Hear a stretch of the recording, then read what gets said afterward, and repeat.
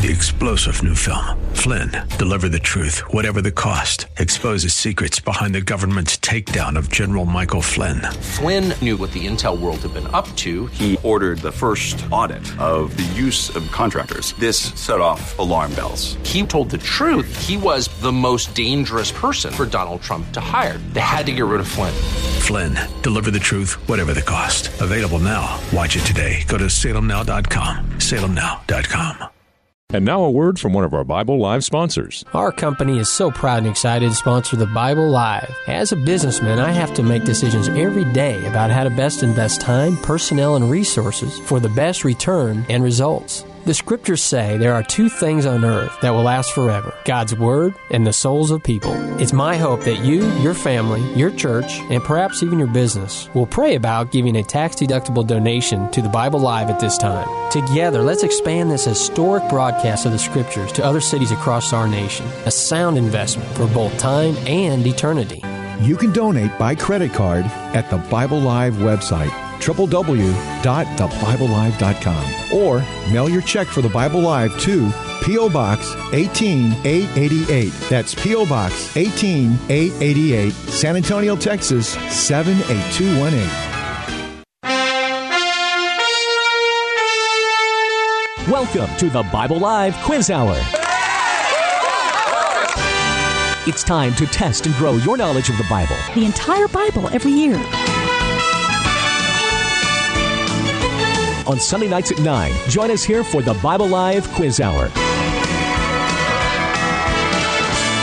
Soapy will ask questions from the Bible Live leaders. You call in with the correct answers, and you win. It's just that simple. So get out your Bible, put on your thinking cap, and hit that speed dial. Because here's the host of the Bible Live, your Apache Indian scout through the Book of Books, Soapy Dollar.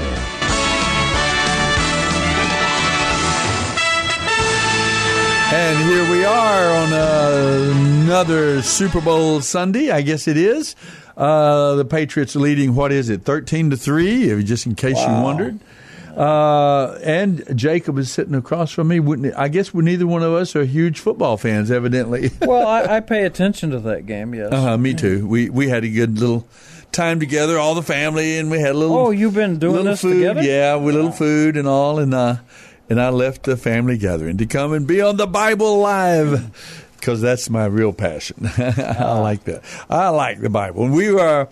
Welcome, folks. Thanks for joining. Jacob and I are here in the studio and ready to take your phone calls for the next 90 minutes.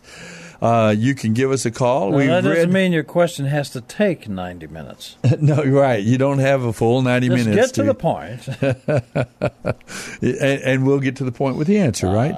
Well, we read this last week, if you listen to the Bible Live, the scripture reading program, Monday through Friday, you get a chance to hear the entire Bible every year. We make our way through 15 to 20-minute reading from the Scriptures every weeknight, Monday through Friday, a 15 to 20-minute reading from the Scriptures, and then the entire Bible every year. You know, when I tell folks about the program out at Lackland, whenever we have the opportunity, I mention it fairly often that the door of ministry is open for us to handle the religious education programming out at Lackland Air Force Base for the basic trainees going into the Air Force. And on one of our classes, we have them for nine Sundays.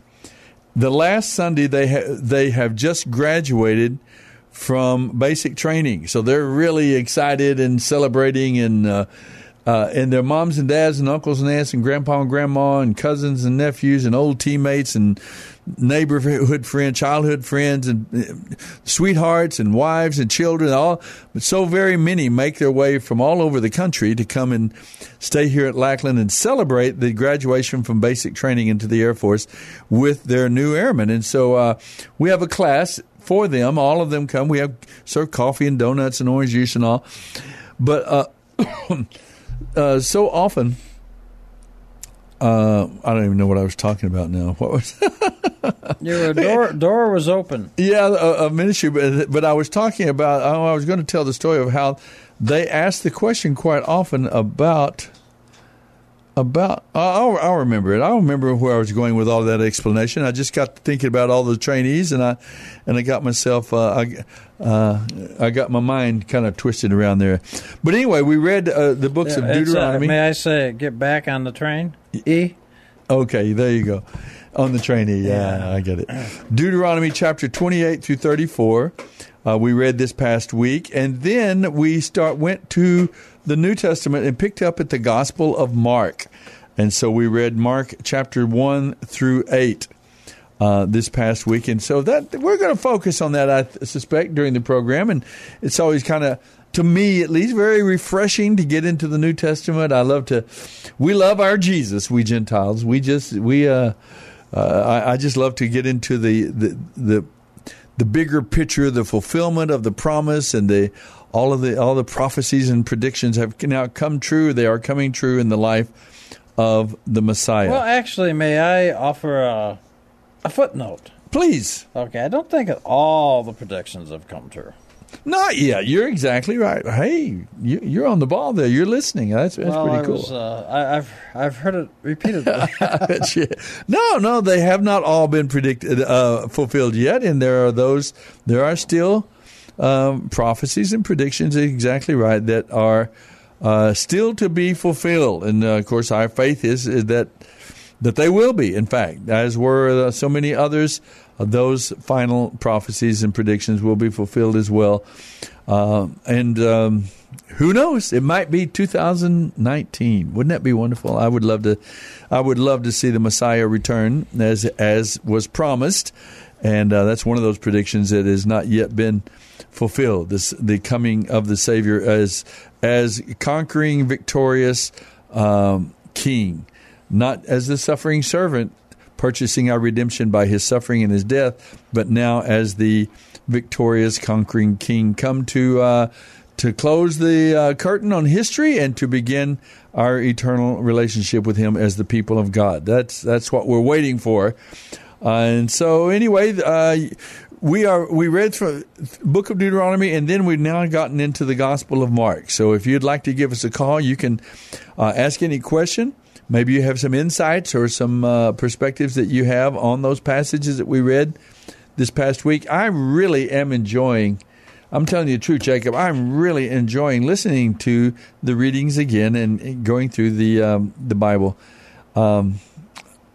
Even though it is me, and I'm pretty harsh and critical of myself and all, but I just love to hear these passages of Scripture. Well, don't feel bad. I love to hear myself talk too. Yeah, we all love to hear ourselves talk, don't we? Well, listen. Let's take a quick question or comment here, and I was interested in getting your thought about this.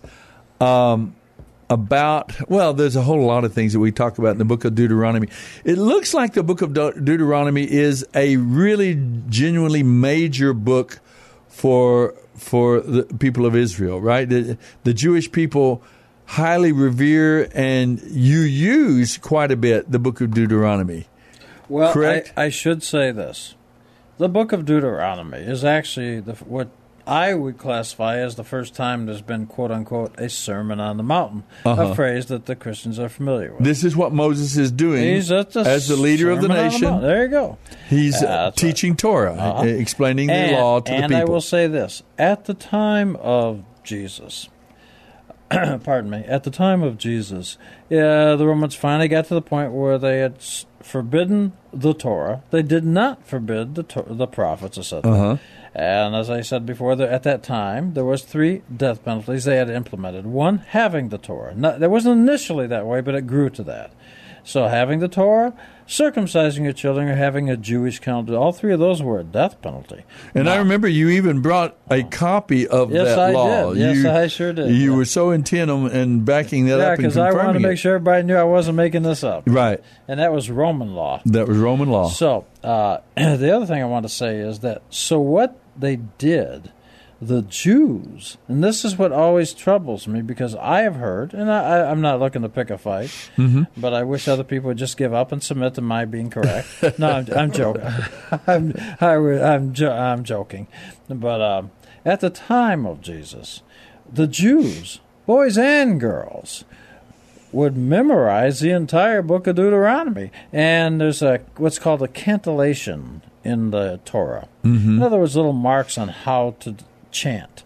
The entire Torah is actually written in such a way that it can be chanted. It's like, when you do a song, you can remember it because it's a song. Now, you said the entire Torah. Are you talking about Deuteronomy? Yes, or? all 5 books. Oh, all 5. But at the time, since Deuteronomy is a recapitulation of the first 4, you might say, all the Jews were memorizing the book of Deuteronomy. So we get I actually know in the Gospels, Jesus quotes Deuteronomy 72-point-something% of everything he says comes from Deuteronomy. Now, the reason I think for that is that he would have known, as the other Jews would, they'd recognize those passages.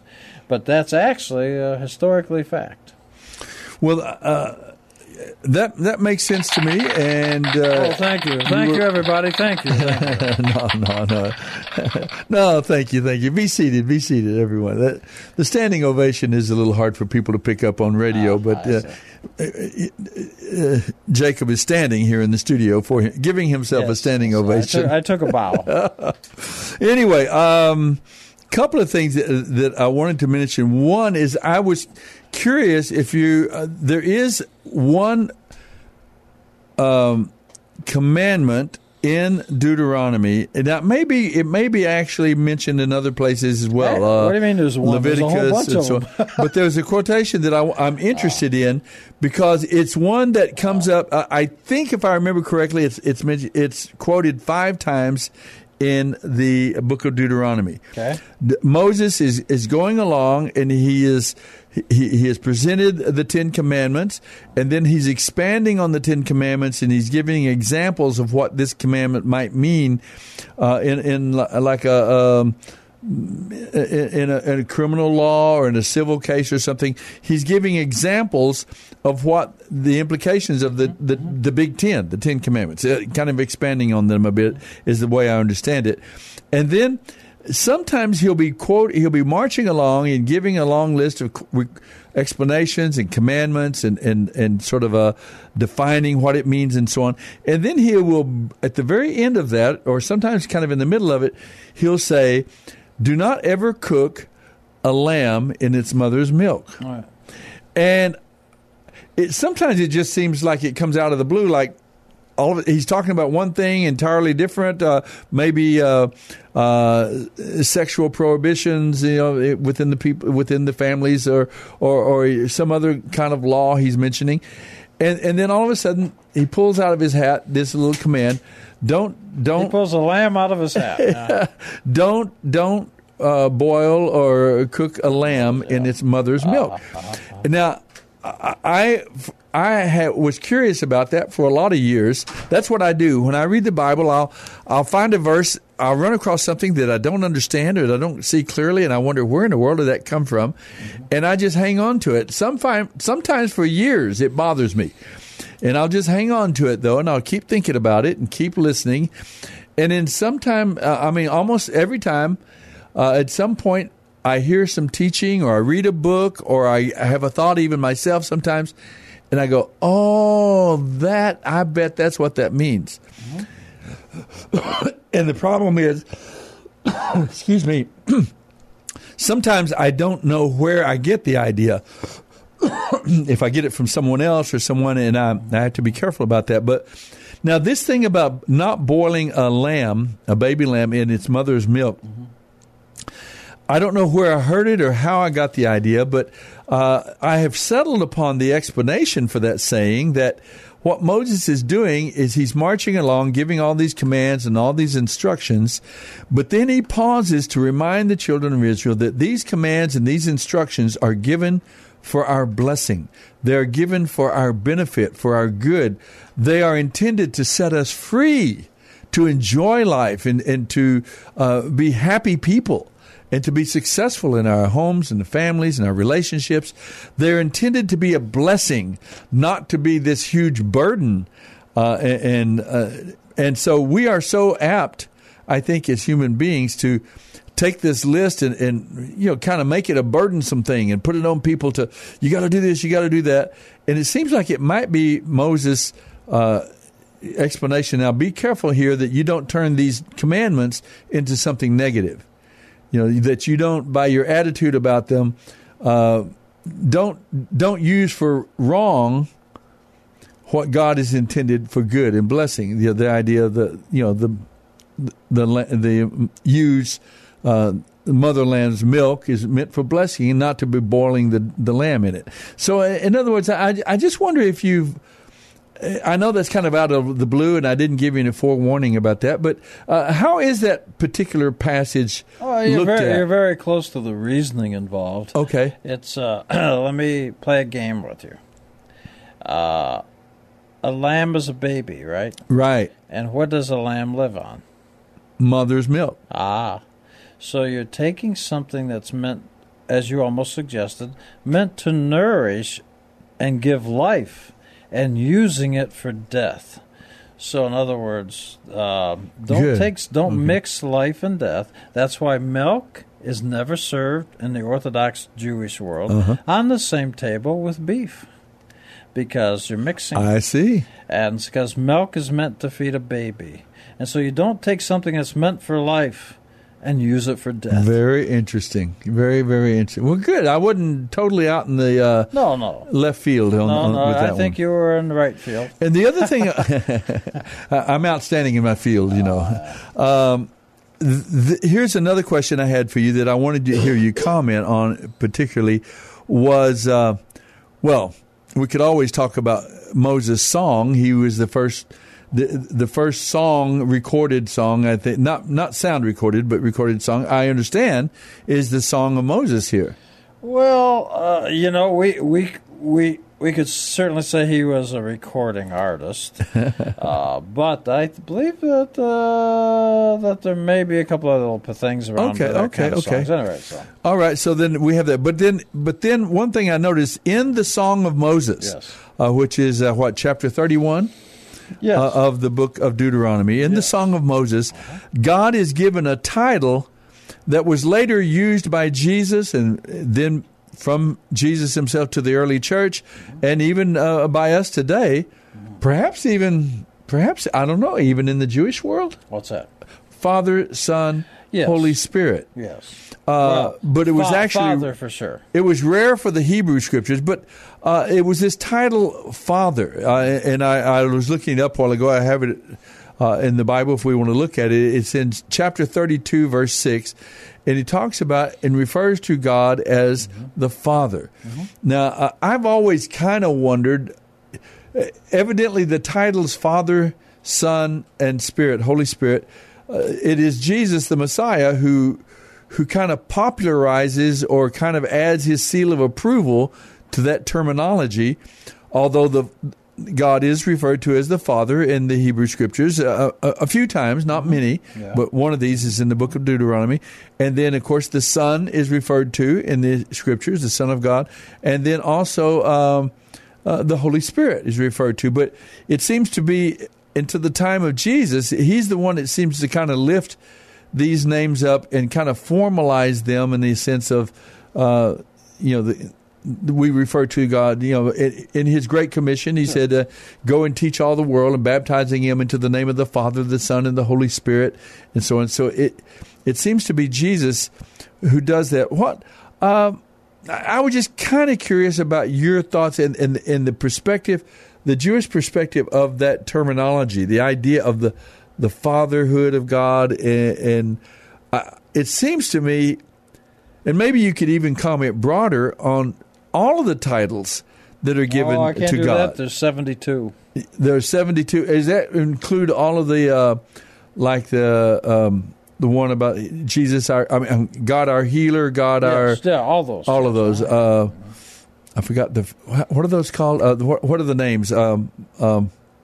Jehovah Rapha, healer, Jehovah something else, our and so on.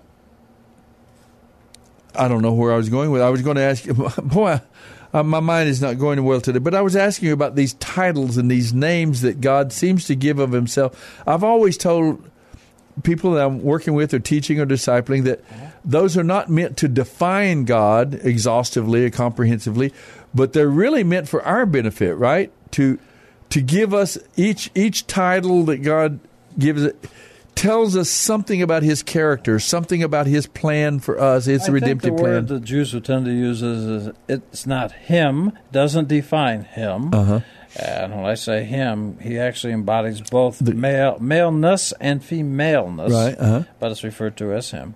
And C.S. Lewis calls that masculine and feminine as opposed to male and female. Well, I'm not saying gender male and female. I'm saying, that's what he makes the distinction on the basis I'm saying of. maleness and femaleness. Not gender, but not gender, not sex. But I would say that it's an attribute. That's, I think, how the Jews are doing it. Well, that's just an attribute. Mm-hmm. So, in this particular instance, he's showing us that characteristic or that attribute. So when he says, they didn't know me by this name, like in Exodus, but they will know me by this name because I'm going to rescue them. So it's an attribute or a characteristic, but certainly not a definition. Not a definition or limitation on God. Yeah. I think it's wonderful, and I've often wondered in my own self. I don't have an answer for this question, but kind of why did God choose to? At least in this era, it seems like if for the sake that Jesus is Messiah, we've now entered into the Messianic era, the expansion of the gospel, the expansion of God's kingdom around the world to every nation, every tribe, every people group, and so on. Well, let's return to what you were suggesting about the Father. Okay. Now, I will tell you that the word Father, Abba, appears many. In fact, you'll hear Jews when they talk today. Is Abba Hebrew or Greek? It's Hebrew. Hebrew, okay. And it's in the Talmud all over the place. So it's a very common phrase. In the Talmud, yeah. In the Talmud, but it's not real common in the Torah, you might say. Itself, yeah. But I will say, the verse I think you're referring to is in 32:6. Is that right? Yes, it is. And the version I'm looking at, which at this particular instance is NASB.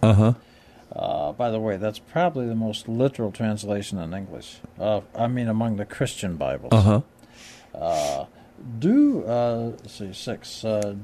Do you thus repay the Lord, O foolish and unwise people? Is He not your Father who has brought you? He has made you and established you. So, we're learning something of what a father is supposed to do. Mm-hmm.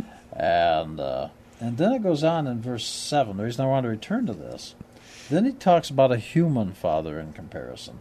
And number 7. Hey, that's a theme you should like, because you always end our program saying, be the kind of... be the kind of person you'd like to have for a parent. Good. Okay, yeah.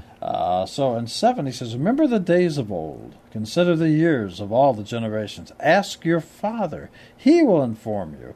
Your elders, and they will tell you. Now, elders is, in a very real sense, the rabbis, the teachers of Israel, are to incur much the same type of respect as a parent. Why? Because they're teaching you. So that's what that's really referring to. Now, there's something else here in the same chapter, since you brought up the word Father, that goes on. And it says, look at verse 10. Okay. Did you bring a Bible with you? I did. I'm pulling it over here. Not dragging it. I'm pulling it over here right now so I can... Deuteronomy 32. I'm going to catch up. We're going to run out of time in just a couple of minutes, so we'll probably take this through the break. But go ahead. 32:6. Well, no, you go ahead. 10. 32:10. 10 now says, for the Lord's portion is His people. Jacob is the place of His inheritance. He found him. Is that 10? No, here's 10. He found him in a desert land and in the wasteland, a howling wilderness. He encircled him. He instructed him. He kept him as the apple of His eye. Is this saying that God found Jacob? Israel. Okay. The nation of Israel. Got it. But actually, pupil of His eye, from the Hebrew, is actually this. Are you ready for this? Yes. It actually says literally, the little man in His eye. The little man in His eye. Not the apple of His eye. Well, that wouldn't make it a lot of sense, that poetical thought. So they translate it as apple of His eye or pupil of His eye. Does it mean the same thing, the idea? Well, I don't know, but little man in his eye. In other words, if you get real close to somebody, perhaps when you're talking to your wife and you're very close, you can actually see yourself in somebody else's eye. I see. So that's actually what that refers to. Very, very interesting. And now there's something else I do want to bring up. Look at your verse number 8. Now, this is something that's a good piece of knowledge for the average person to know. Would you like to read it, or you want me to read it? Which one is it? 32:8. 32 verse 8 says, "When the Most High divided their inheritance to the nations, when he separated the sons of Adam, he set the boundaries of the peoples according to the number of the children of Israel." That's an interesting. Now, that's why I want you to read it. Look at this. God certainly gave the land of Israel to the Jews, but he also gave other boundaries to other peoples. So there are borders established by God. And it says according to the number of the sons of Israel. How many were there? What happened, Soapy? That air conditioner is blowing my papers away. Oh, okay. Well, I thought your kite got away. We'll take care of that in the break. Okay, Okay, go ahead. So it says, according to the number of the sons of Israel, how many are there? 70. 70, that's right. 70 nations that went down into Egypt. Yeah, right? well, each Jew was basically, each nation, there were 70 basic nations. And each Jew is supposed to take the Torah to each one of the basic nations. Isn't that interesting? All right, it is very, very interesting. Well, we'll finish just these few comments about the book of Deuteronomy, and then we'll go and jump into the Gospel of Mark here in the rest of our program. You can give us a call if you'd like. The phone number is 210, that's the area code, 340-9585. 210-340-9585. Don't go away. We will be right back. Sing to Jesus. Sing to Jesus. Sing to Jesus. Dr. Stan Shelton, with offices at Loop 410 and Broadway, has taken care of the Dollar family, that's Suzanne and me plus our 3 children, for the past 25 years. Suzanne, tell the folks about our dentist. Well, like you say, Dr. Shelton is a dentist for a lifetime. He's got the latest technology. He's busy, but I've never had to wait. And I never dread going to the dentist. In fact, he and his staff are so personable that I actually rather enjoy it. Go to drshelton.com or call 590-7878. May the central focus of our lives be Jesus and loving Him with our whole heart. Hi, and welcome to today's encouragement from Our Daily Bread. It's titled, All I Can See, and it was written by Ann Cetus. Krista stood in the freezing cold on a winter day, looking at the beautiful snow-encased lighthouse along the lake. As she pulled out her phone to take pictures, her glasses fogged over. She couldn't see a thing, so she decided to point her camera toward the lighthouse and snap 3 pictures at different angles. Looking at them later, she realized the camera had been set to take selfies. She laughed as she said, "My focus was me, me, and me. All I saw was me." Krista's photos got me thinking of a similar mistake. We can become so self-focused, we lose sight of the bigger picture of God's plan. Jesus' cousin John clearly knew his focus wasn't himself. Right from the start, he recognized that his position or calling was to point others to Jesus, the Son of God. "Look, the Lamb of God," he said in John 1, when he saw Jesus coming toward him and his followers. He continued, "The reason I came baptizing with water was that he might be revealed." When John's disciples later reported that Jesus was gaining followers, John said, "You yourselves can testify that I said, I am not the Messiah, but am sent ahead of him. He must become greater, I must become less." May the central focus of our lives be Jesus and loving Him with our whole heart.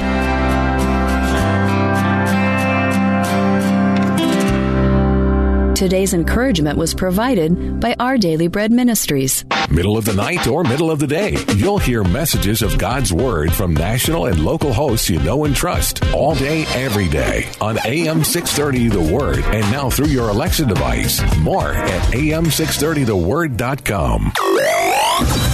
Hey, this is Bob Waliszewski. Thanks for listening to Plugged In.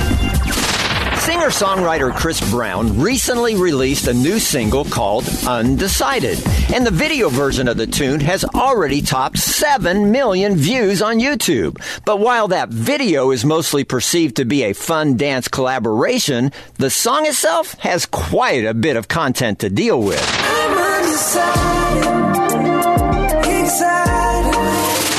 Brown grapples with his indecision about whether he should marry the woman he's with or keep things intimate but casual. In fact, he makes it clear that it's only the sexual side of things that he even cares about. Chris Brown may be undecided, but I am not. There are definitely problems here. For the full review of the song, be sure to visit pluggedin.com/radio. I'm Bob Waliszewski for Focus on the Family Plugged In. Find out more about your favorite programs and the ministries on AM 630 The Word by going to the program guide at am630theword.com. There, you'll get connected to the ministry website, email, and phone number. Plus, find out when your favorite show airs on the program guide at am630theword.com. I am not skilled to understand what God has willed, what God has planned. I only know at His right hand stands one who is my Savior. I take Him at His word, and Christ died to save me. This I read. This is the Bible Live with Soapy Dollar. And in my heart I find a need of Him to be my Savior. All right, a song about the Savior. We are back. This is the Bible Live, the quiz show on Sunday nights. You get to hear the Bible, the entire Bible every year here on this great station, Monday through Friday, 9:30 in the evening. You get to hear a 15 to 20-minute reading from the Scriptures. This particular week, we're into the Gospel of Mark. We finished up the book of Deuteronomy in the Tanakh, the Hebrew Scriptures, and we have just begun the Gospel of Mark, the second of the books of the New Testament. So we get to do that on Monday through Friday, and then here on the weekend, we comment and talk about it and ask questions and take your questions as well and your comments on the air about the book of books. And so if you'd like to give us a call, the phone number is 210, that's the area code, 340-9585. And just before the break, we were talking about you had led me to a passage in Deuteronomy chapter 32. Mm-hmm. We were talking about the fatherhood of God, this title that we find there, that Jesus, later in his ministry, seems to put his seal of approval on those titles for the members of the Godhead, the Father, the Son, and the Holy Spirit. And so I was just commenting on that. And what else were we talking about there, Jacob? The nations and the people groups. Yeah. Uh-huh. Yeah, and so it seems that for whatever reason, God certainly, now when they say Israel was chosen, that doesn't mean preferred. Mm-hmm. That means they had a chosen task. That was to take the Bible, the Torah, to the 70 nations. There were 70 basic nations. There's offshoots and branches, but basically 70 basic nations. And the land that God gave to the people of Israel was right smack dab in the middle of these empires that rose and fell. It was in a bad neighborhood. Yeah, all around them. Egypt in the south, there was Edomites, and so on. Then there was in fact, there is a Syria. Jewish joke. It's take this in the happy mood that it's meant. Is everybody listening now? Okay. That's so Moses is up on the mountain. He says, okay, let's see now if I got this right, God. They get the oil and we cut the skin off. What? Yeah, I get it. Well, the whole point, though, is that they were surrounded through through hundreds and hundreds, through many centuries, Israel was right in the middle of these rising and falling empires that controlled the world. It was Egypt, and then it was Assyria with their capital in and that's true. There's 70. Damascus. And to see what people really need to catch is, and it says, according to the number of the sons of Israel. Mm-hmm. What that's referring to is there are 70 sons of Israel at that time. Yes, they went down into Egypt. So we know that there are 70, and for some reason God said, okay, there are 70 basic nations, and one basically Torah, or one person to become, may I say, an emissary, a shulchan, an emissary. Ambassador, so I'm looking for to that nation. Yes, that was the idea. I wonder if that was in Paul's mind when in Corinthians when he said we are ambassadors for Christ. I wonder if he thought of that particular passage or theme. I'm sure he did. He probably had it laminated in his wallet. Yeah. Okay. Go ahead. I interrupted. That's all right. But the point is, so it's interesting that there's 70, and so there was nothing really preferred. Special about any piece of land. Now, Israel is special in the sense that it has some other things. It's a sort of a physical symbolism of, you might say, heaven, because I go there. But the idea is other countries were also given their boundaries. And this verse right here is referring to the nations, the people groups, as you like to say. And I remember when they were allotting the different tribes of their portion of Canaan, God made a point of saying, now I'm not giving you any of their land, because that's been apportioned to them. There's a spot where God actually says in Deuteronomy, you cannot take any of their land. That's not yours. So there's a dual commandment. Israel, this is yours.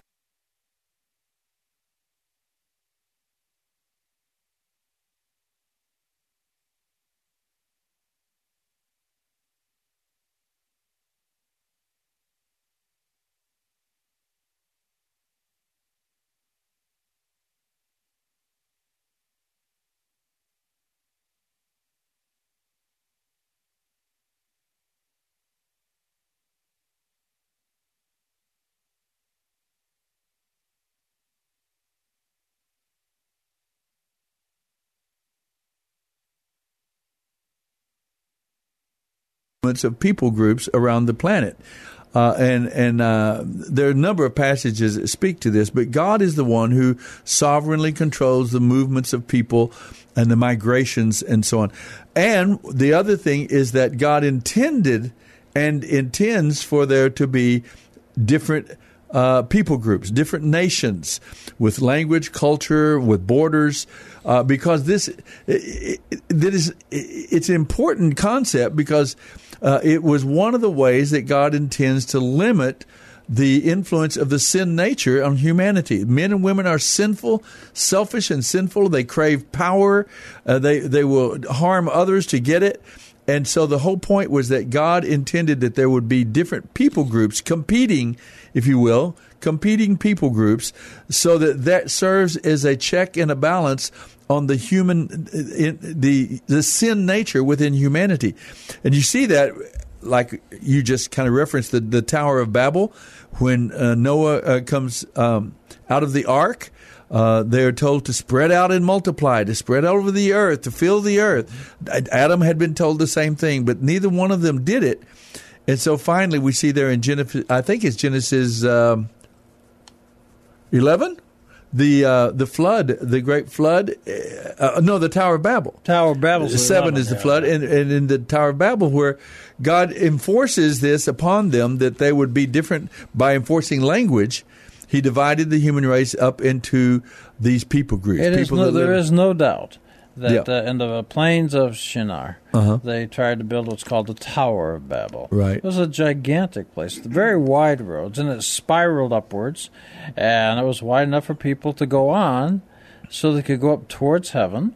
So if another flood came, they wouldn't get drowned. They wouldn't get caught. And they say that in that passage, they say, so that we won't be scattered, so we won't be destroyed again. And what they were doing is establishing one language, one world government, one way of being controlled. And God did not seem to approve of that. Yeah. He got his way. He confused the languages. But still, you see, even in our times, the great push, a great push continually from humanistic or agnostic or atheist type forces to bring about one world government. We want a centralized power in government. And of course, that's why our leaders, the founding fathers of this nation, they did everything they could to weaken central government. Yes, we're going to have a federal government, but it's going to be weak and it's going to be limited in every way. Now, we see even right now the great pressure that's taking place politically, even in our own country, America today, in the 21st century. There's this great pressure to take away those limitations, and we want a strong central government running everything, and nothing about states' rights and that sort of thing. But our founding fathers knew, they understood that principle. By the way, did you know that President Trump is getting a dog? Really? Yes. Would you like to know what kind of dog he's getting? Yes, I would like that. A border collie. Did you know that President Trump has outlawed the sale of block cheese? He's limited all purchases of cheese to be purchased in block. You can't buy it in packages anymore. It's just in blocks. It's part of his strategy, part of his plan to make America great again. Oh, I get it. The GRATE. Yeah, you got it. Yeah. I like that one. I don't know why. Well, I guess the Trump jokes are going to be going on for a while, it seems like.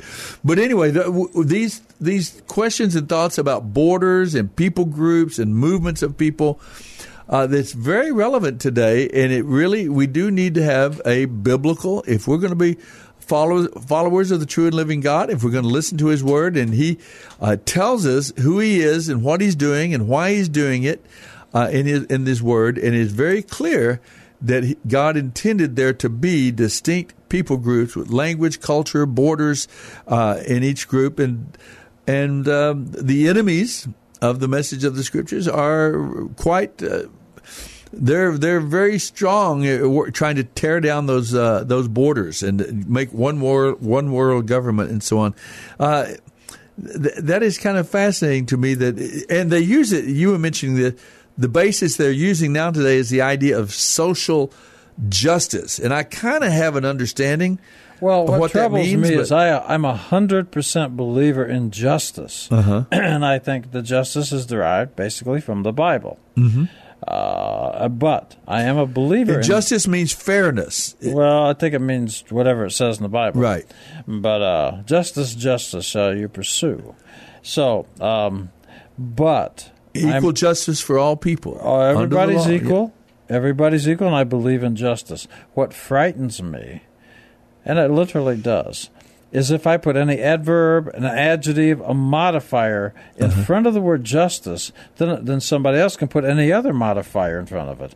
And what I'm concerned with is if we say social justice or black justice or white justice or whatever you want to do, if you're allowed to modify justice, then you suddenly pervert it to where it's no longer justice. Yeah, anybody could modify it, I suppose. That's right. Yeah, that's a good warning and for us. And that's what troubles me. And I do know that social justice concentrates on the final step, what you might call the accumulation of stuff. Justice ensures equal opportunity at the beginning. Yeah. So everybody should have social justice focuses on equal outcome. Distribution of who's accumulated stuff. Instead of equal opportunity. That's very akin to communism. But what scares me basically is to put a modifier, adverb, adjective, some kind of modifier on the word justice. It really doesn't need a modifier, actually, if you understand it. It doesn't for me unless you're wanting to use a euphemism for, if I may say this, as I interpret it, unless you're wanting to use a euphemism for communism, a redistribution of people that had accumulated stuff. And I'm not in favor of anybody dominating and owning everything, and I know there's different points of view on this, and I respect that. But what I am worried about is if we're going to determine at the end of the game, you might say, how we're going to have to divide. And God was always a great believer in sharing doing charity, but he never said you had to divide. Yeah. The federal government is not a 501c3 charitable organization. It is...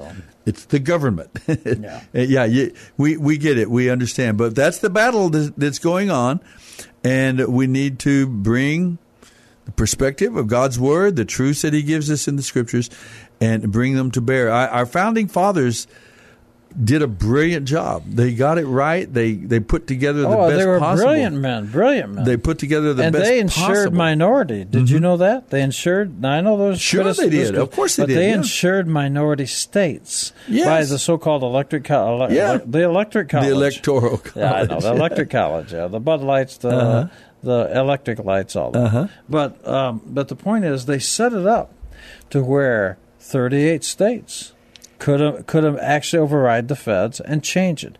But if you do away with all the electoral college, you no longer have the states that can override the king, the federal government. And only, California, New York. Well, actually, it would be 4. California, Texas, New York, and Florida. Right. Now, if you want the whole country to be controlled by them, well, that's that. But they were so clever, they wanted to ensure minority rights. And it really is a brilliant plan. The other reason I'm told is because in case of they were fighting Great Britain, in case of a national insurrection or something's going on, each state could send a delegate to meet to one place to keep the government going. Exactly. But the other thing assures the minority rights of little guys, little states, because they get the same vote. Rhode Island gets 2 senators just like Texas does. And they were so clever, they set up the House of Representatives, which presently I believe is 435 congressmen. So everybody gets their vote there. The states are represented by 2 senators from each, which means each state is a minority. And if all those states, if 38 of them want to get together and say, we're overriding the federal government, they actually set up a system where you could overrule the king. Incredibly smart. Incredible wisdom. I mean, it's astounding what we have. And I'll be honest with you. We seem to be eagerly and readily and quickly as we can. Because we don't teach. Throwing it away. I don't understand that. We don't teach our children. We don't pass on knowledge. We've totally failed. It's a shame. We've and I'm going to tell you, I would not be smart enough to set up that system. I think I personally, I think it was a God thing. I think God was active in doing that, and we can believe that. I mean, okay, so we better get to Mark because Mark's out there. We got to do that. We got to do that. So quit talking about Deuteronomy so much. Okay, I'm so sorry. I wasn't going to talk about it at all. You just insisted. Mark was his gospel. Mark was his Roman name, you might say. John was his Hebrew name. We all know there's a lot of Jews named John. Yeah. Mark had a great deal of contact and connection with Paul. I think his Hebrew name might have been Yalakin. Yalakin. Well, we're into Star Wars or what? No, but actually, that's right. He had a what you might call an Anglo-Saxon name. Okay, and he is the author of this. The Gospel bears his name, the Gospel of Mark, but he seems to be writing and representing the memoirs of Peter. John Mark did have a connection with Paul. Remember, he went with Paul, the Apostle Paul, on his first missionary trip with Paul and Barnabas. John Mark went with them, and then he returned early. He dropped out, and that created a point of contention between Paul and Barnabas. On the second journey, Paul did not want to take him because he dropped out of the first journey, but Barnabas did, and they had a difference of opinion. And their difference of opinion was so stark that Barnabas they divided. Barnabas took John Mark with him and continued his discipleship, continued his teaching and his development, whereas Paul went on in this second missionary journey. But years later, Paul is writing one of the epistles, I forget which one it is now, but he said, by the way, he said, send John Mark to me, for he is valuable, he is useful to me. And so evidently they got over their difference of opinion, and Paul later on kind of repented and said he reconciled with Barnabas and, of course, with John Mark in this case. But I'm telling you just a little bit of background about John Mark. He was a young man When Peter got out of jail, remember that time that an angel released Peter from jail, and it said he went to John Mark's home. That was his home that he went to. Remember the little servant girl answered the doorbell, and when she looked out and saw that it was Paul, she thought it was a ghost or something. They'd been in the back room praying that he'd be released. She goes to the door, and their prayers have been answered. He's been released. But she's too afraid to, and she thinks it's a ghost. But interestingly enough, but anyway, Peter goes to John Mark's home. What else do we know? Oh, in all probability, when Jesus is arrested in the Garden of Eden. In the Garden of Eden. Good night, Soapy. What are you thinking? The Garden of Gethsemane. Remember when Judas leads out the authorities and they arrest Jesus in the Garden of Gethsemane, and the disciples that are with him scatter into the night. They run so they won't get arrested. It says that one of them, as he runs, is stripped naked. It's evidently a soldier grabs his clothing, and instead of getting caught, he peels out of his clothing and runs off into the night naked.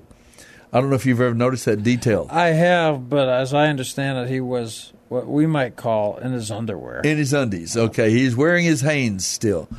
I know what Hanes mean. It's a Hebrew word for... grace. Grace? Yeah. Oh, that's the Hebrew... Never forget the word Hain. That's actually the word for grace. How about that? I'm sure there's a joke in there where it's about the underwear. We'll work on it. But anyway, it ran off naked or ran off in his underwear into the night at the arrest. That supposedly it is thought that was John Mark. Well, that was this young man. So I'm just telling you a little bit of a background about this person who wrote this particular gospel, but essentially though representing the perspective and the memoirs of Peter. All right, let's see. Let's get into the Gospel of Mark. Generally speaking, it is thought that he speaks from the perspective of emphasizing the servant nature of the Messiah. Each of the four Gospel writings, Matthew, Mark, Luke, and John, it is thought each of them had their primary perspective. Now, these are not. What can I say? These are not histories necessarily, it's in the strict sense. Yes, they want to be historically accurate and true about what the perspective they represent, but they're not unbiased. They're not just talking about history. These are four men, Matthew, Mark, Luke, and John, who they were followers. They were devoted to following Jesus Christ as Jesus the Christ, the Messiah.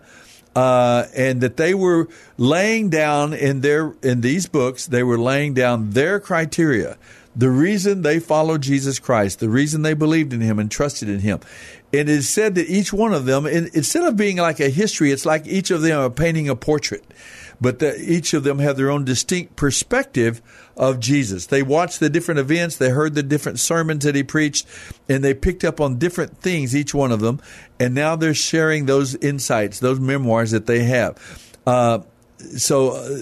That's what we get. And Matthew, his particular emphasis was on Jesus as the King of Israel, the Messiah, the Redeemer, the King. He writes primarily to a Jewish audience. And it quotes greatly from the Old Testament scriptures to demonstrate clearly that Jesus did indeed fulfill those prophecies that were made about the Messiah and so on. Mark writes about and emphasizes the servant nature of Jesus. We see him going quickly from person, town to town. He's raising people from the dead. He's interrupting a perfectly good funerals and raising people from the dead, children, boys, and daughters. And I just love all those pictures. I wonder if you could apply for a refund on the cost. That would be interesting. But a resurrection term in your clause in your contract, right? Well, then, so Jesus goes, he heals people, he's making things right. That's the emphasis of John Mark in his gospel, is that Jesus, the servant. And then Luke would be, he's the only Greek, he's the only non-Jewish author of a New Testament book is Luke. He is a Greek, and he is a physician, and he emphasizes the human nature, the humanity of Jesus as the Messiah, and his role, the eternal Son of God. He never ceased being God, but he took on the role, as Paul explains in Philippians chapter 2, he took on the role of Messiah, the Redeemer, so that he could win our forgiveness and our cleansing. So we see him in Luke as the humanities of Jesus, as his role as the Messiah is emphasized. And then finally, John, who is probably the most theological of the four Gospels, John emphasizes, the Apostle John, the divine nature of the Messiah. In the beginning was the Word, he says, and the Word was with God, and the Word was God. The same was in the beginning with God. All things were made by him. Without him was not anything made that was made. And he goes on to talk about the Word was flesh and dwelt among us, and we beheld his glory. The glory is of the only begotten of the Father. So John is the more theological in placing and identifying Jesus as the eternal Son of God, and the idea of the incarnation, taking on flesh to carry out the work of redemption. So, and he talks about the Holy Spirit, the Comforter. He talks about the nature of the Godhead in his high priestly prayer in John 17 and so on. But let's go back to Mark now and pick up these. I love the Gospel of Mark. I like to see Jesus going from person to person, healing these people, and the great number of people that he runs into. One time, I remember I made a list of all these different people that Jesus meets, and it's just, they're from every strata of society, rich and poor. They're foreigners. They're Jewish people. They're moms and dads, or boys and girls. It's this great diversity, variety of people that he met, that he dealt with, that he healed, that he ministered to. And that, to me, is just a fascinating aspect of the Gospel of Mark. Well, there's our music again. I took away our segment there. When we come back, I want you to talk a little bit about Mark. I want to bring that Jewish perspective that you bring to the Scriptures. And, as you look at the Gospel of Mark, anything particular that comes to your focus in your mind, all right? You're listening to the Bible Live. We got a 30-minute segment to go. If you'd like to call in, the Patriots have won the Super Bowl 13-3, and so you can turn that off now and join us here. We're talking about the Gospel of Mark. Love to hear your comments. 340-9585. Don't go away. You own a local business. Amazing grace, how sweet the sound that saved a wretch like me.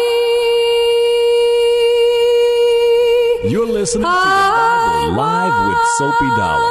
Was lost, but now I'm found. Was blind, but now I see. Jacob says, finally, at last, a good song. Was great. We are back. This is the Bible Live, the quiz show. And we invite you to stay with us through this final segment of the program. We're discussing all things biblical here on the Bible Live, the quiz show here. We've been talking about the book of Deuteronomy. We've just kind of introduced now the Gospel of Mark in the New Testament. That's what we've been reading through this past week, Monday through Friday. And so let's spend our last segment here talking about the Gospel of Mark. Here, one of the four Gospels, it presents Jesus as in his servant nature. He goes from person to person, home to home, different parts of the country, traveling and meeting the needs of people that he meets along the way. So we'll talk about that. I guess there are any number of things that we could talk about. Any of these things, any of those jump out at you, since Jacob? we just finished Deuteronomy, and it actually started the tradition of what's called Sermon on the Mountain. That's right, yeah. Chapter 1 of Mark, verse 27 and 22 talks about he's teaching with authority. I read that to mean exactly what Moses taught in chapter 31 of Deuteronomy, that only the king can do it. In that passage in Mark, this is kind of an example of what I was saying earlier, that Matthew covers that in detail. 3 chapters, 5, 6, 7, and 8 maybe. He does. Mark references that teaching in that moment, but he doesn't go into the great detail about the message itself. No. But they're talking about when Jesus, with his followers, his disciples and followers, he went to a mount, and you think you know the name of that mountain where he taught that sermon. I think it's Mount Tabor. Tabor. Mm-hmm. And when I was little, I had a friend with the last name Tabor. Is that right? Yes. How about that? His first name is Michael. Michael Tabor. If he's listening, hi, Mike. Hi, Michael. That's nice of you. But anyway, the point is that Jesus taught Torah. The Sermon on the Mount was not just Jesus kind of going out and it was a very specific thing that the king or the leader of Israel was commanded by Moses, and then Moses actually gave an example of that in the book of Deuteronomy. Yeah. It was commanded every 7 years to teach the Torah to the people. Mm-hmm. And here we have this example of Jesus doing just that. It was a messianic claim, actually, that I am the king of Israel and I'm supposed to teach Torah. And as you said, the general comment was he taught as one with authority, not just like another one of the rabbis. Let's just read 127. And they were all amazed, so that they debated among themselves, saying, "What is this? A new teaching with authority?" Now, then he commands even the unclean spirits, and they obey him. Yes. So, I think what he's doing there with authority would mean kingship. And that's what Moses commanded from Deuteronomy. Exactly. And as you said, it's only once every 7 years. And according to what we understand from the Gospels, his ministry was 3 years. So if we actually put that together, we can actually determine when and where this took place. And in Deuteronomy, it tells us what high holy day would take place on. So we actually know. Excellent. Well, there's another thing, too, here about these experiences.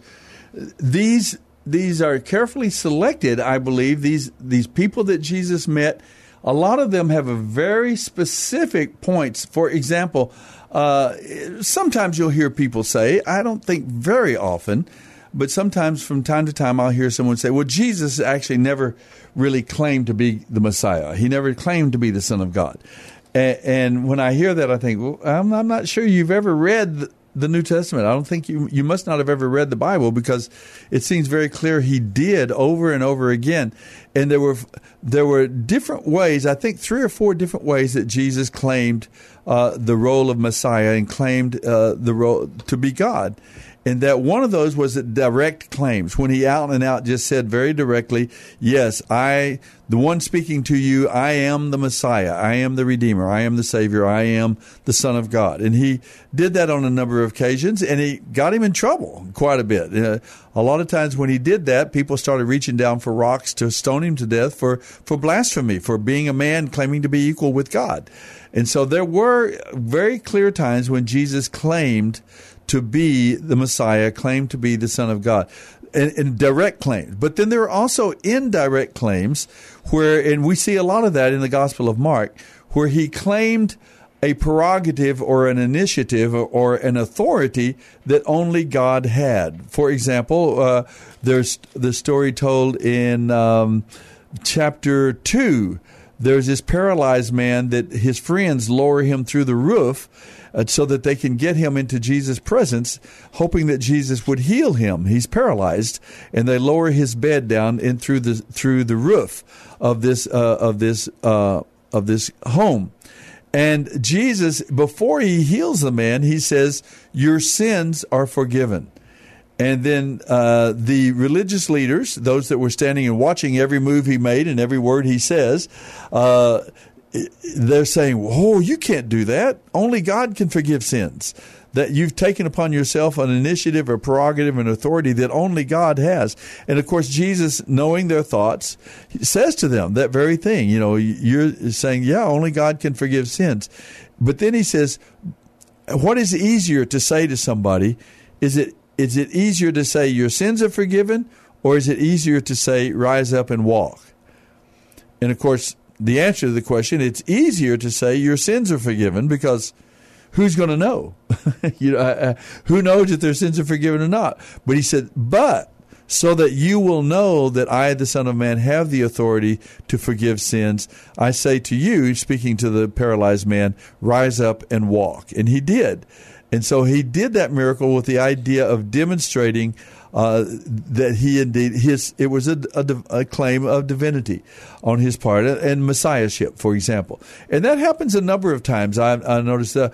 I think even when his disciples were criticized for eating wheat as they went through the wheat fields on the Sabbath, the rabbis and the religious leaders criticized Jesus. Why do your disciples work on the Sabbath, and so on?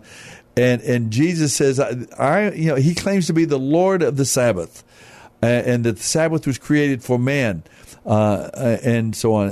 So you get a little hint there that he's taking authority on an area that only God truly had the authority. There is another one I was thinking of.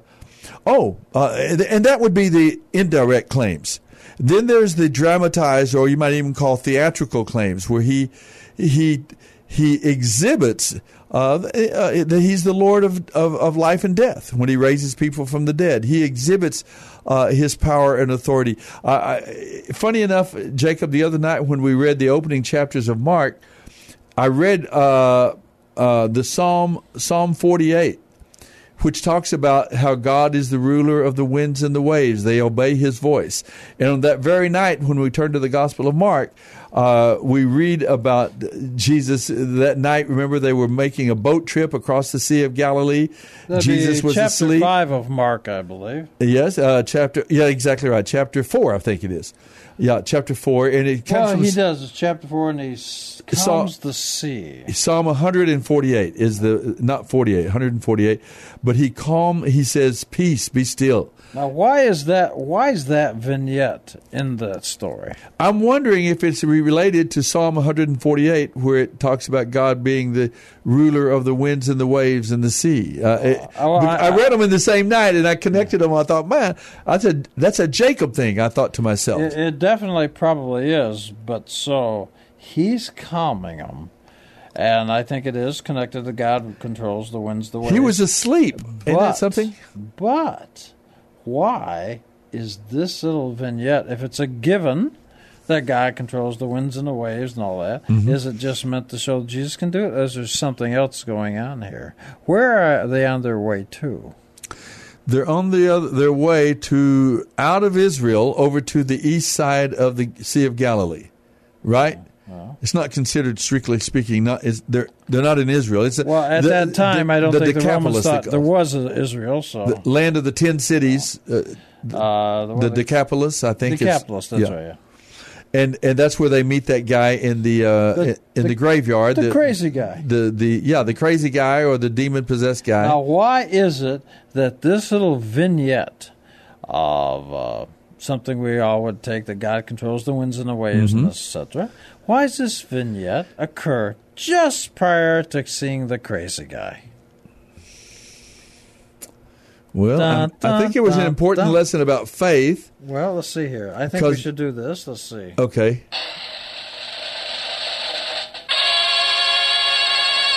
Are you going to give us the answer? Is that the idea? Yes. Okay. It's because at that time, there was a very, very popular religion that was being pushed in Israel by Romans and others, and the Syrophoenicians. Okay. That the god of the wind was the one controlling all that kind of stuff. So Jesus is demonstrating that, no, God, the creator of the heaven and earth, he controls that. But he's calming it. He's actually defeating the wind god. And this is a very popular religion that was taking place at that time, and they were saying, no, there's a god of the wind, and as we know through the Greek and some of the Roman mythology, they had a god for the gates and the wine and everything. Oh, this is a very interesting idea. So first thing, on the way there, he shows that he defeats this so-called mythological god. Mm-hmm. So that god is defeated. Then they get there and confront. After he defeats the god, he deals with a crazy guy. Mm-hmm. Now, And why? it teaches an important lesson about faith. Don't go right? so fast, because this is going to be worth the opportunity. Okay, so now, why is it important that he defeats that god? And let's play along with the story. Let's say that there was some type of evil spirit or God, whatever you want to call it. Let's say there was that was causing the wind, and he calmed it down. So he's defeating that God. Now, why would that God want to prohibit Jesus from getting to where this crazy man is? What's the purpose? Because this crazy man had been wreaking havoc over there on the people of that land. They were afraid of him and all that sort of thing, for one. All right. And let's read a couple he verses. did not want he wanted to prevent Jesus from going over and healing that man, maybe. Well, let's start on chapter 5. Do you still have maybe he was trying to interrupt he knew that Jesus would probably heal him, and maybe he was trying to interrupt that purpose. This God, this spirit, we'll play along with the story. Okay. And we'll say the spirit was trying to keep them from getting there. So there was some reason we're playing along with the story. Exactly. The first thing, God defeated that wind god, you might say, and actually, so now that we're going to say the story is suggesting that that God was trying to stop him. Jesus snaps his fingers. That guy goes away because he's not really a god. Let's say. Now, do you still have your Bible? I do have my Bible. Well, look at chapter 5, verse 1 and 2. Okay. That would be chapter 5 of Mark. Mark, not Deuteronomy. We're moving on. And the nice thing about this... Moving on up to the east side. Okay, Mark. Chapter, you said 5? 1 and 2. If you don't mind entertaining us. Oh, I don't mind at all. Anything from a good buddy. Okay, here. Chapter 5, verse 1 and 2. Is that what you said? Yeah. Then they came to the other side of the Sea of Galilee, to the country of Gadarenes. And when he had come out of the boat, immediately there met him out of the tombs a man with an unclean spirit, who had his dwelling place among the tombs, and no one could bind him, not even with chains, because he had often been bound with shackles and chains, and the chains had been pulled apart by him, and the shackles broken in pieces, neither could anyone tame him. And always night and day he was in the mountains and in the tombs, crying out and cutting himself with stones.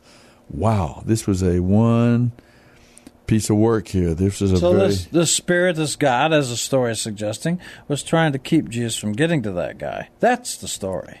That seems to make sense to me. Well, it should, because it's a beautiful story. It's a beautiful story. Now, he gets there, and this guy comes over there, and he starts talking to him. Now, what is this man living and breathing? Yes. Well, why is he living in a graveyard? Because he's crazy. No. Okay. He's certainly crazy, yes. I'll go along with that. He's crazy. But there's something else going on here. It makes it real clear. He's living among the tombs. The idea of death? He's alive, but he's dead. Ooh, interesting, yeah. He's alive, but he's dead. And actually, in the story of Matthew and Luke, the story is a little more enhanced and explains it a little better. But, and Jesus is going to bring him to life. Yeah, but then, he's living with the dead, but he's alive. Now, Jesus walks up to him, and look at your verse. Why don't you read 8, 9, something like that? Jesus said to him, "Come out of the man, unclean spirit." Then he asked him, "What is your name?" And he answered, saying, "My name is Legion, for we are many." I guess speaking of the spirits that were inhabiting this man in the tombs, that lived in the tombs. Also he begged him earnestly that he would not send him out of the country. Now a large herd of swine was feeding there near the mountains. So all the demons begged him, saying, "Send us to the swine, that we may enter them." Okay, now, did Jesus ever commit a sin, in your opinion? No. Then destroying somebody else's property, pig or not, would be a sin. That's taking somebody's property. Okay. So, if we agree with you that Jesus did not commit a sin, why would the spirits, the demons, actually the word in Hebrew is shadim, and it's a particular kind of spirit that can come from different sources, shall we say. And they say, send us to the herd of pigs. Well, if Jesus didn't commit a sin, he can't destroy somebody else's property because that belongs to somebody. That'd make Jesus a thief. And he can't do that because he didn't sin, as you say, right? Okay, go ahead. So, where does this spirit or this shadim come from sometimes? Eating unclean food. From pork. So, he's not destroyed. Which is forbidden to the Jews. So we know this man is Jewish. Mm-hmm. And what's happening is these demons, Jesus is not destroying, because if he didn't sin, then he's not destroying and taking somebody else's property. He's returning to them from whence they came. Returning. He's not taking, he's returning. He's returning. You see. So now, excellent. I got this picture in my head that these pigs are, like eating some stuff, and they're just raising along. All of a sudden, that spirit goes right into them, and they raise their head and go, "Whoa, what was that?" And they came back, and they didn't like it any better than the crazy guy did. Was that your imitation of a pig? Yeah. Whoa, what was that? And they ran down and they drowned themselves. Mm-hmm. Now, Jesus would, if he's not sinning, he can't destroy somebody else's property. That's not a nice thing. Mm-hmm. It's also a sin. So, if it's the spirit that comes from unclean pork, and he simply returns it, he didn't take, but he's returning them to it. They go and drown themselves. Now, and the word in the Hebrew, the legion, would be like a shadim, but I'm sure that word was selected because of Roman legions. Yeah. But us, yeah. But anyway, so you got this wind god that was trying to stop him, but not really a god. First, he gets rid of the god. Which makes me wonder what was at stake here. If the wind god was going to so much trouble to keep Jesus from healing this one guy, is that really what all it was at stake? Which makes me say, it seems to fit to me a narrative here, because look what happened. Okay. Then they came to Jesus. Verse 15. Okay. They came to Jesus after this, and they saw that man who had been demon-possessed and had the legion sitting and clothed in his right mind, sitting with Jesus. And they were afraid, because this guy was now fully clothed and in his right mind. He was seated, he was humble, he was calm in Jesus' presence. And those who saw it told them how it happened to him who had been demon-possessed, and about the swine. And they began to plead with him to depart from their region. Now look at this. When he got into the boat, the man who had been demon-possessed begged Jesus that he might go with him. However, Jesus did not permit him, but he said, "Go home to your friends and tell them what great things the Lord has done for you and how he has compassion on you." And he departed and began to proclaim in Decapolis all that Jesus had done for him, and all marveled. Now, the reason I'm reading that to tell you what Jesus told him to go back. Now, then you have these two, the Gospel of Mark follows up with these two times that Jesus feeds large groups of people. Let me see. Twice Jesus miraculously fed large crowds. One was over 5,000 people in Mark chapter 6, verse 30, over in Israel, in primarily a Jewish audience. And a second time, he fed over 4,000 people, and this was back over on the other side of the Sea of Galilee, back in Decapolis, where Jesus had sent this man to be his advance man. Remember, he said, "I want you to go to all these towns and tell them what great things." Sure. And so now here comes this period of time later, Jesus goes back, and 4,000 people turn out to hear him preach. Why do you think they came? Well, because it was that man. They saw the advertisings. Yeah, it was that formerly demon-possessed man who went and now you see they why got the message too that Jesus said, "Keep kosher, Jews, keep kosher." Yeah, Exactly, and that may make more sense too. Is why this false god or this demon was so intent on keeping Messiah from healing this man. It wasn't just that man, but was the potential impact of that man's transformed life on that entire region. And we see that come to fruition. Why don't you give the Christian take on the 5,000, as you just talked in question 20. I know where you got that from. Because you and your family, I guess, prepare the questions. What is it? 6 what now? Well, you said it's verse 20. 30. Question 6 verse 30. 20 is what you're contacting. But what is the Christian take on the 5,000 and the 4,000? Now that I used to know that. I thought I knew it. The 5,000, there was 12 baskets taken up after it. Right? Mm-hmm. And that evidently signified the 12 tribes of Israel, I'm guessing. I'm not quite sure. Actually, I'm going to suggest something different, but do the Christian take first. But it's interesting that Jesus does give some significance to this, because he even tells his disciples, don't you remember that over there I took up 12 baskets, and over here we took up 10 baskets? Right. And so there is some significance. There's some message in both of those miraculous feeding incidents. Well, you go ahead. I think you got it down better than I do. It's this. It's the 12 baskets are each land portion, because they're a basket in Israel. Mm-hmm. So each tribe's portion is their basket. You'll actually find it in Deuteronomy. Okay. That we just read. Okay. We didn't touch on it, but you find it. So let's say that each basket is the land portion assigned to each tribe. Well, what they do is they would prepare the fruit of the land, the crops they grew. They take it to the priest. And they give from each one of their baskets their fruit of their harvest, and they give it to the temple, to the real priest. And so there are 12 baskets. But, as you know later on, there's also the feeding of the 4,000. On the east side of the Galilee, there were 10 baskets. Well, perhaps. And I'm just, in the interest of time, I'll cut it short. It's. Let's say this. You'll find the same numbers and the same lesson in the book of Joshua. Okay. Jesus is kind of replicating what Joshua did.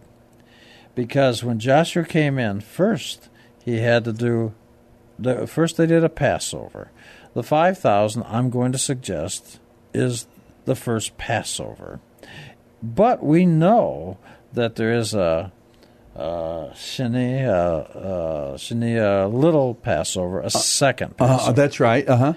And so the 4,000, I'm thinking, is the second Passover. Interesting. And the reason for that is this, and I'm kind of getting this from Joshua, obviously.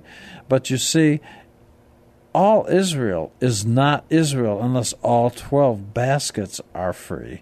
In other words, you can't have just 4 or 5 or 6, and half the land still captured by whoever. You got to have all the baskets of all 12 tribal lands free. Then Israel is complete. So it takes 12 baskets. So as they're doing it, there's only so many baskets left over. But then they got to go ahead and do the rest of it. Then pretty soon they get 12. That's why he actually says, as you were quoting, he says, you saw the 5,000, you saw the 7 baskets. You saw the 4,000, you saw this. And you still don't get it? Yeah. He's saying that, look, it's just like the tribes that stayed on the east side of the Jordan. They had to go help make all Israel free. They had to have all 12 baskets, and even the first basket is not free unless all 12 are free. Interesting. Well, I had always heard and thought, and it seemed like I've read that second feeding of the 4,000 over in Decapolis was somehow a reference to God, the redemptive plan of God toward the Gentile peoples. Well, that's why I said, why don't you explain it from a Christian point of view? Mm-hmm. And I've heard that too. And let's face it, that may be right. I tend to think it's more what I'm suggesting, but from the Christian point of view, I've heard that many times, and maybe that is right. Folks, you can look that up for yourself. If that is right... Both of those are very, very interesting perspectives. But Gentiles are always allowed to participate in Passover. And by the way, the music has just started, so may I say... Please do. Always be the kind of person you would like to have for a parent. All right. I'd like to hear that reminder each and every week. Thanks, folks, for being with us tonight here on Super Bowl Sunday. We appreciate your being with us, and we want you to join us Monday through Friday as we continue our way through the Gospel of Mark this coming week. And we'll see The you back Bible here next Live Sunday. is dedicated to helping restore the Bible to our culture and is brought to you by Crew Military Ministry. Mailing address is P.O. Box 18888. That's Box 18888. San Antonio, Texas 78218. Hear the entire Bible every year on the Bible Live, weeknights at 9:30 on this great station. Then join SOAPY every Sunday evening at 9 o'clock for fun, inspiration, and valuable prizes on the Bible Live Quiz Show. Visit our website, BibleLive.com. That's BibleLive.com for more information about SOAPY and the Bible Live broadcast. You may also order materials at the website and make tax-deductible donations to help Crew Military minister to our military personnel and broadcast the entire Bible every year to America and the world.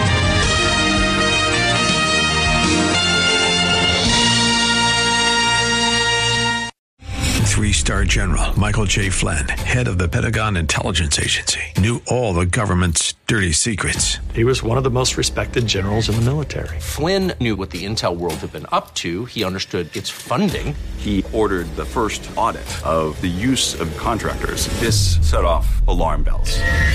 The explosive new documentary, Flynn, Deliver the Truth, Whatever the Cost, uncovers the facts behind this scandal. Flynn told the truth. He was the most dangerous person for Donald Trump to hire. I find out the worst enemy that I'm going to face in my life is right here in America. They took my assessment and they wanted me to change it. And I was like, I'm not changing it. They had to get rid of Flynn. With in-depth interviews, archival footage, and never-before-seen personal records of the man behind the headlines. I just felt like I was drowning. Flynn, Deliver the Truth, Whatever the Cost. Available now. Watch it today. Go to salemnow.com. salemnow.com.